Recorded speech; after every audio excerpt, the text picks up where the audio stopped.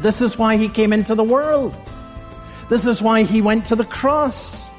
Not simply to tell us how things are. That doesn't change anything. Not simply to come into the world and say, well, all of you need to understand you're all going to reap what you sow. What help is that? We need someone who can change the future so it's different from the sins that we have sown. Welcome to Open the Bible with Pastor Colin Smith. And Colin, obviously sounds as if we're talking about Jesus, but we're actually in a series about Joseph, who was a character way back in the Old Testament. What's the connection? Yeah, well, we're seeing all the way through the story of Joseph that there are pointers to the Lord Jesus Christ. What we're going to see today is that Jesus is always better than Joseph, always better than Moses, always better than any character in the Old Testament. He's the incomparable and glorious Son of God. And I just love the way we're going to see it in the story of Joseph today. He's able to interpret the dreams of a cupbearer and a baker. He's able to say to one, hey, you've got a good future. He's able to say to the other, you're done. But Jesus Christ is actually able to change the future, not just to say what the future is, but to change the eternal future for any person who believes in him. That's what it means for him to be the Saviour, for him to be the Redeemer. And there's no one else can do what Jesus Christ is able to do.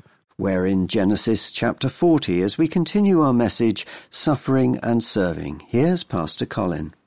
I want us to focus in a little more on the people that Joseph served. These two men, the cupbearer and the baker. Let's start with the cupbearer, verses 9 to 13. So the chief cupbearer told his dream to Joseph and said to him, in my dream there was a vine before me, and on the vine there were 3 branches. And as you look at the particular dream that he had, he says, verse 10, as soon as it budded, that's the vine, its blossoms shot forth, and the clusters ripened into grapes. In verse 11, Pharaoh's cup, he says, was in my hand, and I took the grapes and pressed them into Pharaoh's cup and placed the cup in Pharaoh's hand. Now he is dreaming then about what he used to do. And in the dream, he sees himself doing it again. The cupbearer's dream therefore represented his highest hopes. That there would be a kind of fast forward from this dreadful position that he was in the prison. And that in some way he would be restored to the king's service. That he would have the opportunity of doing again what he had had the privilege of doing before. His highest hopes. You don't need any special gift of interpretation to see that. It's just obvious from the very nature of the dream that the cupbearer dreamt on that night. But what Joseph told to the cupbearer was something that could only have been revealed by God. Notice what it was, verse 12. Then Joseph said, this is its interpretation. The 3 branches are 3 days. In 3 days, Pharaoh will lift up your head and restore you to your office. Now, if you're going to make a prediction that on a 3-day time scale, you better be sure it's the Word of God. Because in 3 days, either Joseph is going to be exposed as a fake or he's going to be affirmed truly as a prophet of God. And of course that he was. And what he spoke here could only have come to him by direct revelation from God. He speaks it, and then in 3 days, sure enough, the word of God comes to pass. And so what happens here is that the cupbearer's highest hope, the very best thing that he could have wished for, comes to pass. He is pardoned. He is released. He is wonderfully restored to the service of the king. Now that's the cupbearer. Then we come to the baker. Now it's interesting that the baker had held back when Joseph had offered to interpret dreams, and it's not difficult to see why. Because while the cupbearer's dream represented his very highest hopes that he might be able again to do what he had done before, the baker's dream went in a rather different direction. But we're told in verse 16 that when the baker saw that the interpretation given to the cupbearer was a favorable one, well, now he came forward. Maybe there's some good news for me as well from this man Joseph. And so he says, I also had a dream. Now again, it's not surprising, since he was the chief baker, he had spent his entire career in the king's kitchens. His dream was about bread and cakes being carried in baskets. Again, he was dreaming about his own work, about his own life's work, what was familiar to him. And he says, I also had a dream. There were 3 cake baskets on my head. You can picture this then. These 3 layers of baskets, one on top of the other. And here's the baker, and he's seeing himself, as he'd done so often before, carrying these baked goods into the presence of Pharaoh. Except that in his dream, he does not see himself presenting these baked goods to the king. He says, in the uppermost basket, verse 17, there were all sorts of baked food for Pharaoh, but the birds were eating it out of the basket on my head. So clearly, the baker's dream represents his deepest fears, that the job that had been taken from him would never be given back, that all of his work would become food for birds. Again, you don't need any special gift of interpretation. There's nothing prophetic about that. It's just, this is the nature of the dream, and it's not an appealing picture that had been pressed into the mind of the baker. But again, while all of that is just very obvious on the surface of the story for anyone who's reading it, what Joseph said to the baker could only have come by a direct revelation of God. And here's what he says, verse 18. Joseph answered and said, this is the interpretation. The 3 baskets are 3 days, and in 3 days Pharaoh will lift up your head from you and hang you on a tree, and the birds will eat the flesh from you. Now, what is the significance of these 2 dreams and of their interpretation? Let me put it to you this way. What we have here in the prison is really a microcosm of the whole of humanity. There are 2 men, and in a very profound sense, they represent all of us. One of them is going to be pardoned. One of them is going to be punished. One of them is about to see his greatest hope fulfilled. The other one is about to see his deepest fear realized. 2 men. And as these 3 days slip on, one of them is full of anticipation and excitement, hoping for the best. The other one dreading the passing of the hours because he is fearing the worst that he knows lies ahead.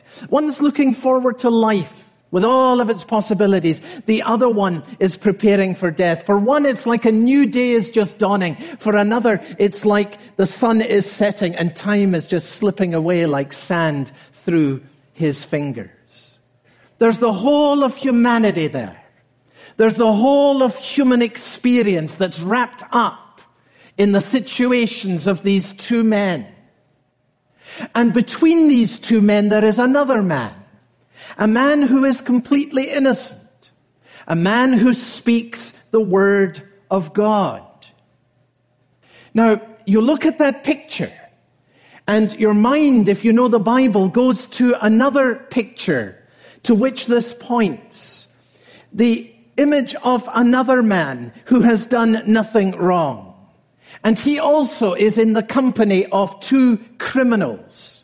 Only they're not on a prison. Each of these 3, they're on a cross. And these men who are on either side of the man who's done nothing wrong, they don't have 3 days to live. It's more like 3 hours for them, just a few hours. And both of them are very angry. But then there is a strange stillness that comes over one of them. His life is coming to an end. He knows he's going to go out into the presence of a God he doesn't know and doesn't know really what he's said. He hasn't planned for this. He hasn't prepared for it either. And he shouts over to his colleague, "Don't you fear God? We are being punished justly," he says, "because we're getting what our deeds deserve. But this man," referring to Jesus, he says, "has done nothing wrong." And then you remember that he looked to Jesus and he said, "Jesus, remember me when you come into your kingdom. Remember me when you come into your kingdom." Where did he get that line from? Have you ever noticed that that line is right here in the story of Joseph? It's in verse 14. Joseph says to the cupbearer, "Remember me when it is well with you." You're going to go beyond this place of punishment, and you're going to be at the right hand of the king. You're going to have the ear of the king. When you get there, will you remember me? And here's what has pressed itself into my mind. I'd never thought about it before. But the thief on the cross for sure knew this story well as a Jewish boy, any Jewish boy growing up, schooled in the Old Testament scriptures, and the story of Joseph, perhaps the best known of all in the Old Testament. And he would have learned this for sure at his mother's knee. He would have known not only about Joseph, but about the cupbearer and his remarkable journey from the prison, the place of punishment, right to the presence of the king, standing by him and having the ear of the king. And here's the thief. And he now is facing his own worst fears, and he finds himself a few feet away from Jesus. And he discerns that Jesus is the king. And he takes a line right out of the story of Joseph, and he says, "Jesus, will you remember me when you come into your kingdom?"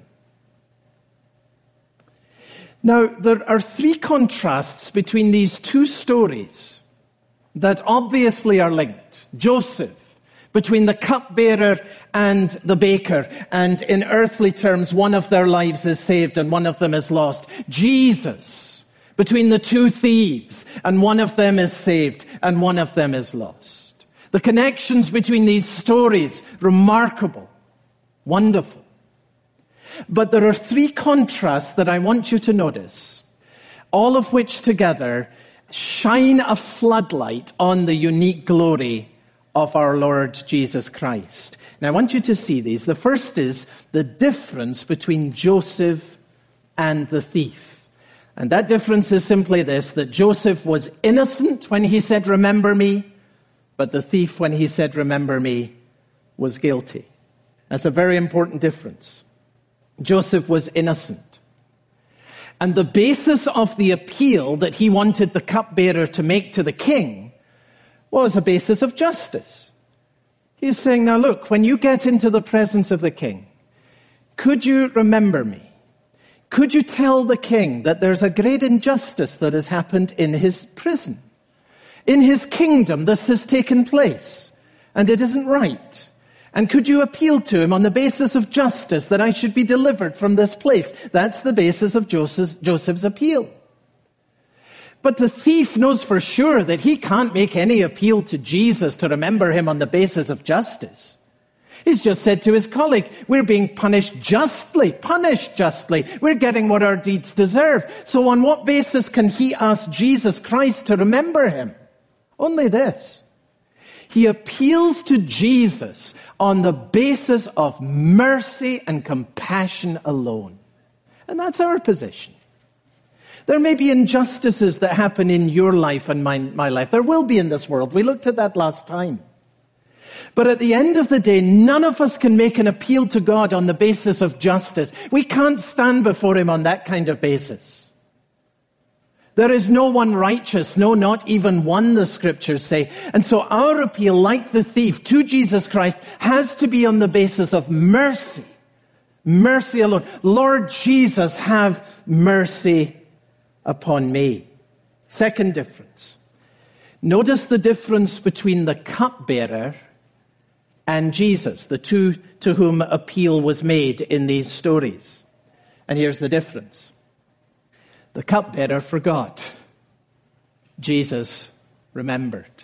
You see the cupbearer's story at the end of the chapter, that the king restored the cupbearer to his position. But verse 23, yet the chief cupbearer did not remember Joseph, but forgot him. So Joseph needed a better savior than the cupbearer. What use is a savior who's going to forget you? What use is someone who's at the right hand of the king and can't remember your name? And the thief says to Jesus, will you remember me? Please don't be like the cupbearer. Because if you're like the cupbearer and you forget me, I will languish in hell forever.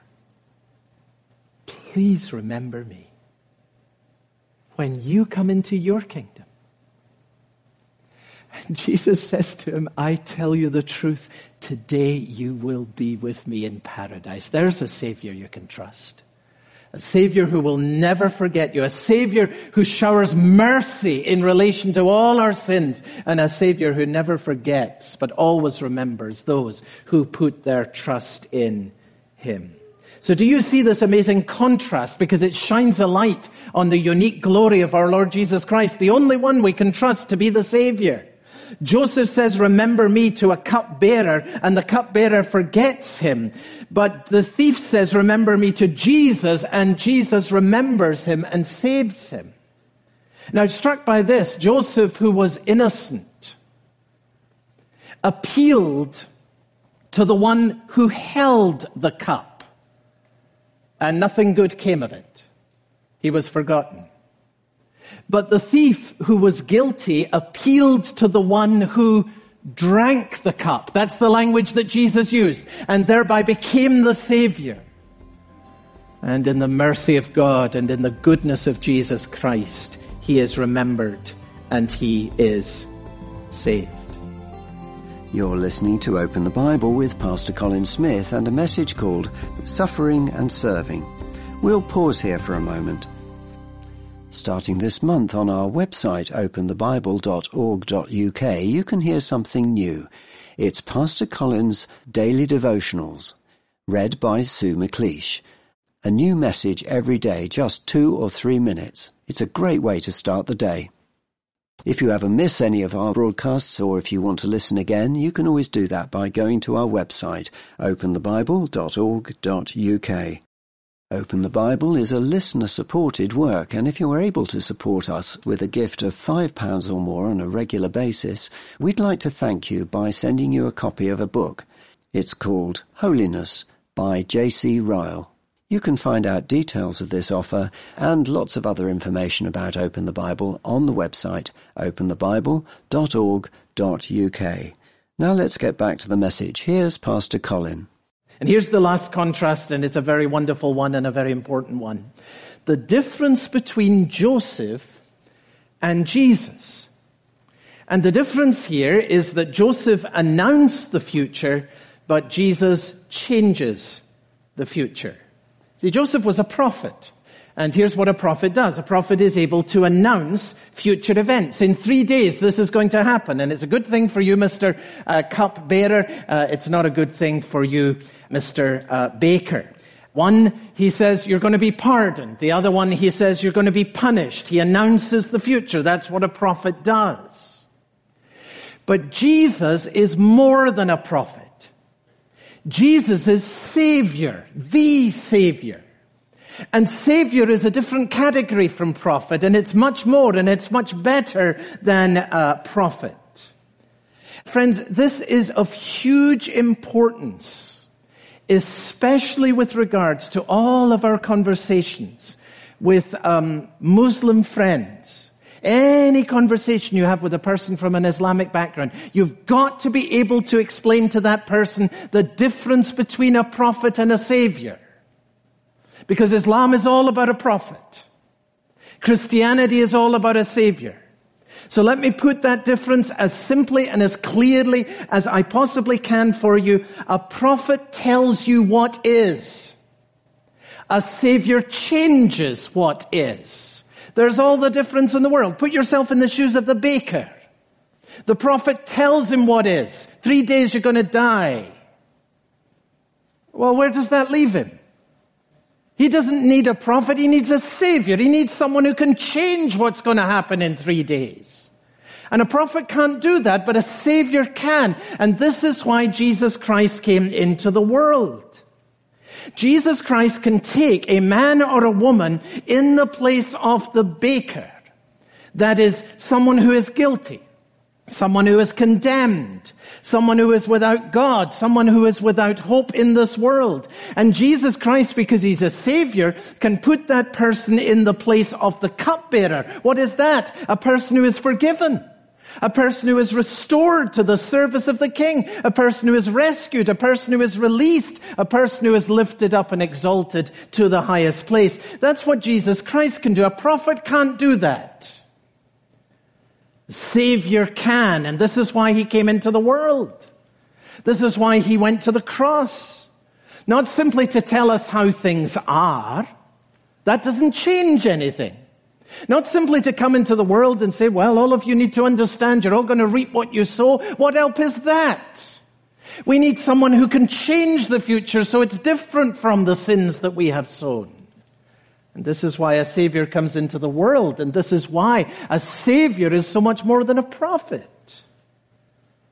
Jesus came to stand in the place of sinners who, like the baker, were destined for the gallows of the King's justice.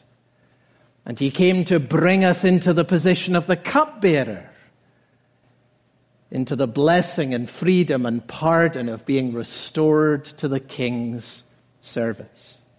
And because Jesus is the Savior, more than a prophet, more than simply one who speaks the truth, he is able to do that for every person who will come to him in repentance and in faith at any time of life, and especially today. And he's able to bring the best hope into the place of the worst fear. He's full of mercy towards sinners who know that we are guilty. And if you trust yourself to him, he will never forget you. He will not be like the cupbearer who got preoccupied with other things. Your name, when you trust yourself to him, is as if it were printed in the nail prints of his hands. He can never forget those who are his own, because he died to make you his own. And he will walk with you through your greatest fears. He'll walk with you as he did with Joseph through the worst and the hardest things of your life. And he will in his time bring you into an eternal future that is greater than anything you have ever dared to dream. What a word of hope today. Jesus is full of mercy towards sinners, those who know that they're guilty. He can bring hope into the place where we have the most fear. He invites us into a relationship with him. He stands in the place of sinners, and he can bring us into the presence of the King. Maybe as you've been listening, you've realized that you don't have that relationship with Jesus. If you were standing before God right now, like the baker, you feel you'd be condemned. But you would like to come into God's presence like the cupbearer, to come into his blessing and the freedom we can have in God's service. You can do that today by talking to God yourself, or by talking and praying with a trusted Christian friend, family member, or pastor of a church, or you can contact us through the website. For Pastor Colin and Open the Bible, I'm David Pigg, and I hope you can join us again next time. Open the Bible is a listener-supported production. What do you do when you seem to have more questions about God than answers? Find out next time on Open the Bible.